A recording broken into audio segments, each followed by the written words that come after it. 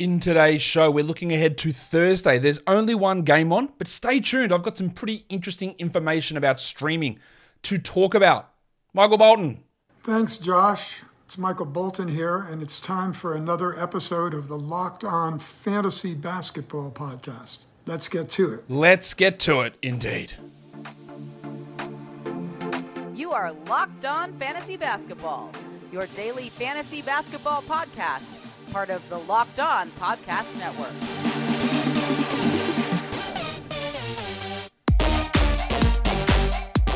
Hello and welcome to the Locked On Fantasy Basketball Podcast, brought to you by Basketball Monster. My name is Josh Lloyd and I am the lead fantasy analyst at basketballmonster.com. And you can find me on Twitter, as always, at redrock_bball, on TikTok, at redrock_bball, on Instagram, at Locked On Fantasy Basketball, and Substack, joshloyd48.substack.com.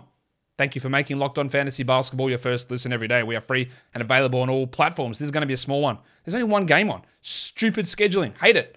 Minimum 6 games every day, maximum 9. That should be the goal. But anyway, we've got one game on. But don't tune it off, tune it out, turn it off just yet.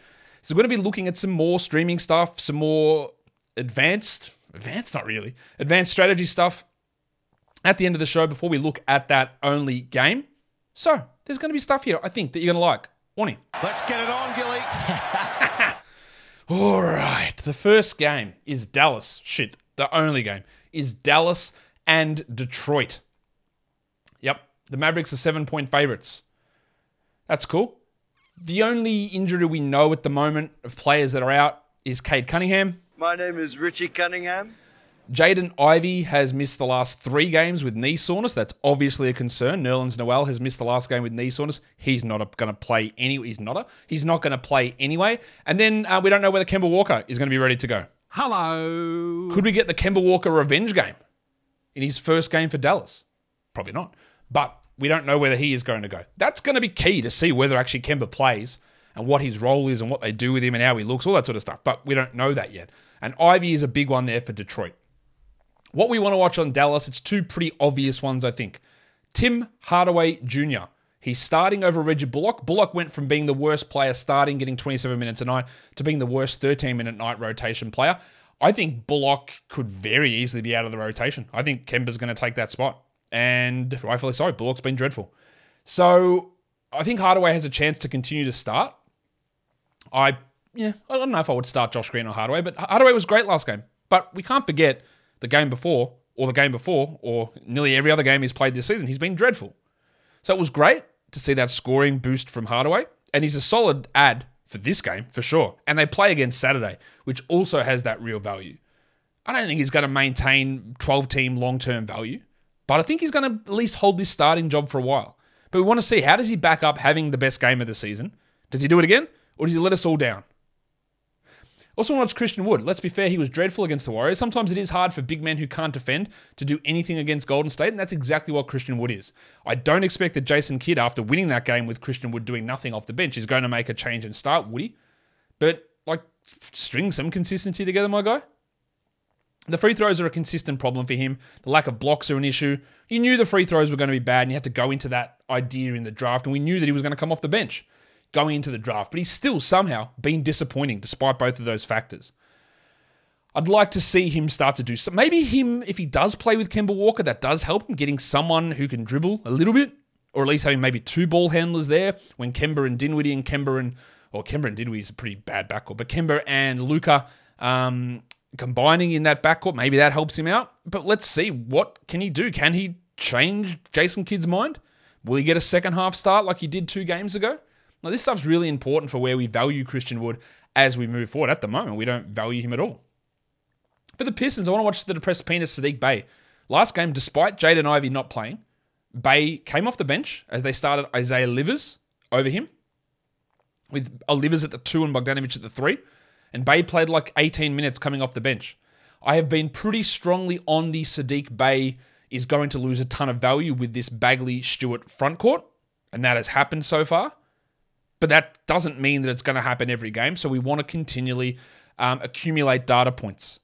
But if Bey can't crack 20 minutes, and it was a weird game because they just benched a bunch of blokes, but they benched their starters, and Bey's not one of them, and he still only played 18 minutes. So we want to see what the role is there.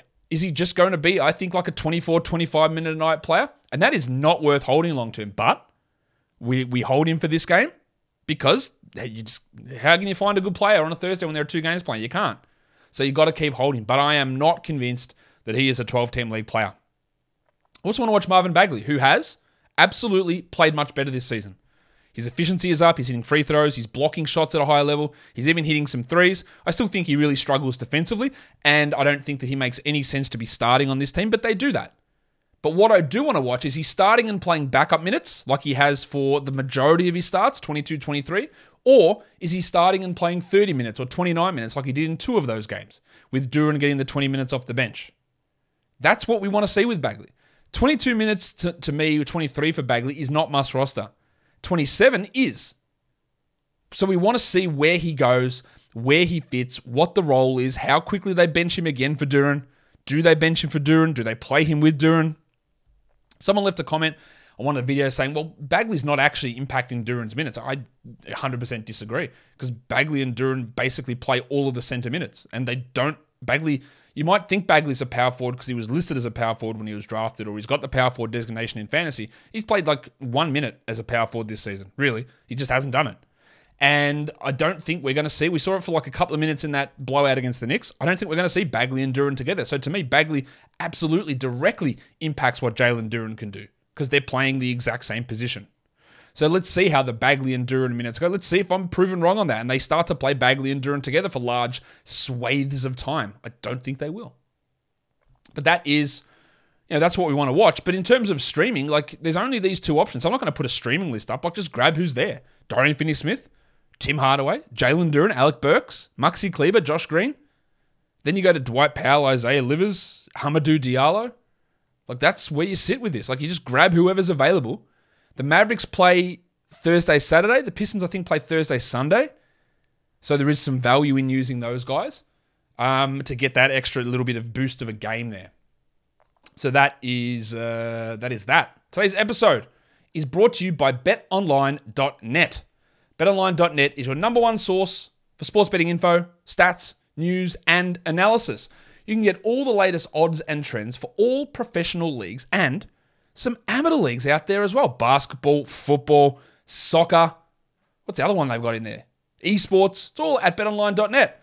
And it's championship week for college football. LSU is a staggering 17.5-point underdogs against Georgia in the SEC championship game. Is Jalen Daniels playing? He mustn't be. That is a staggering amount. But my boys, the USC Trojans, we are favorites against Utah, 3-point favorites in the Pac-12 championship game. All of those odds for championship week are up over at betonline.net, the fastest and easiest way to get your betting fix. Head to the website today or use your mobile device to learn more. BetOnline is where the game starts. Don't forget to gamble responsibly. So yesterday, if you go back, watch the What to Watch For show for yesterday, I talked about low volume options for the rest of the week. That list doesn't change because the only day that it will have passed is a 13-game Wednesday, which isn't a low-volume day. So the guys that we talked about on that show were the guys that you're going to get value from Thursday, Saturday, Sunday. Right? So that low-volume stream section, I'm not including that. But what I am including is the next 5 days. It's Thursday, Friday, Saturday, Sunday, and Monday next week. We're looking at 5-day chunks. I think it's a good idea to look at 5-day chunks, because there'll be times when you can add players who get a short-term boost in value, who you might actually have as startable players even on high volume days, and taking advantage of those low volume days also. There are 2 names at the top of this list, and I've differentiated it here on YouTube by italicizing some of the names below. The top 2 there, which Lil John Conchar and Zach Collins, they're players that over the next 5 days, Conchar has 3 games in the next 5 nights, Collins has 2 games in the next 5 nights. They're guys that you add because you will start them, I think, even on the high volume Friday. You will start them there. And that means that they're available in a lot of leagues. Over 50% of Yahoo leagues, these guys are available in. That you add them, it's a nice little chunk of value, and you're going to use them really well. They're going to be top 100 in terms of value, total value over the next 5 days, but also top 100 in terms of per game value, which means they are startable on those days. They're startable all the way through. The next bunch of guys, the next 6 guys on this list, are all players that over the next 5 days, I think are top 100 players based on total value. So if you're limited in your ads, you might be able to get these guys and play them and get a little bit of a squeeze value out of them. Like Thad Young, Torrey Craig. They got 3 games each over the next 5 days. So you could add them and you could use them, and you might use them on a high volume day. You might not, but getting those 3 games in that 5-day stretch, it's a really good boost for them. Jalen McDaniels has 3 games. Tari regular season, 3 games for him. That's it. 3 games in 5 nights is enough to just get a little bit there. But remember that these guys here, like Craig and Young and McDaniels and Eason and Kevon Looney with 3 and the cockroach Mason Plumlee, like on that high volume day, you might not use them. So while there is 3 games for them in the next 5 days, you might only use them twice, and then you have to debate whether that's good enough. But the total sum value of what they do over the next 5 days is good enough to be considered. Conchar and Collins, add them and start them even on the high volume days, I think. These other guys, they're sort of debatable streaming options that if you're looking to minimize your ads, you can get them and get some use out of them over that time. The other thing that's important to know over the next 5 days is that Minnesota plays 1 game. So they play on Wednesday, and then there's 1 game. Thursday, Friday, Saturday, Sunday, Monday. There's 1 game. So while we do like the opportunity for a Kyle Anderson ad, we consider a Jalen Noel ad. If Kyle Anderson is like the 130th best player and sort of struggles and plays 27 minutes and they keep Austin Rivers starting, with 1 game over 5 nights, that might not be worth actually holding. Like we grab him because we want to see what happens. And if he goes out and has 12, 8, 5, 2 steals, a block, and you go, all right, that 1 game's fine because I know that there's going to be 7, 8 weeks of value here, 6 weeks of value, whatever it is. But if he's in there and he's playing 25 minutes only and still coming off the bench with a 3-minute increase, then 1 game in 5 nights almost doesn't justify holding through that time. And even more so if you added a Jalen Noel in a 12-team league who will struggle to be a guaranteed must-roster 12-team league guy. And do you want to hold for that 1 game in 5 nights? I don't know. But that is important. They have a shocking 5-game run with just 1 game on. It's good for their rest, but it's bad for getting value for those players. And I think that these little scheduled chunk segments on what to watch for, I think they're going to be useful for you. I'm still working out the best way to present this info and give you as much info as I can. But I think they're going to be useful for you. And that will do it for me today. Short one. It's going to be an absolute ball-bursting, rip-snorting, huge recap show with 13 games today, so make sure you are tuned into that, and the best way to do that is subscribe, Apple Podcasts, Google Podcasts, Stitcher, Spotify, and Odyssey. And if you're on YouTube, slowly caress that bell. It doesn't want to ring too loud, but it needs to ring, so just do it softly. Subscribe button, but you're going to hit that one hard. You want to bang that one right in. Leave your comments down below. Guys, we are done here. Thank you so much for listening, everyone. See ya.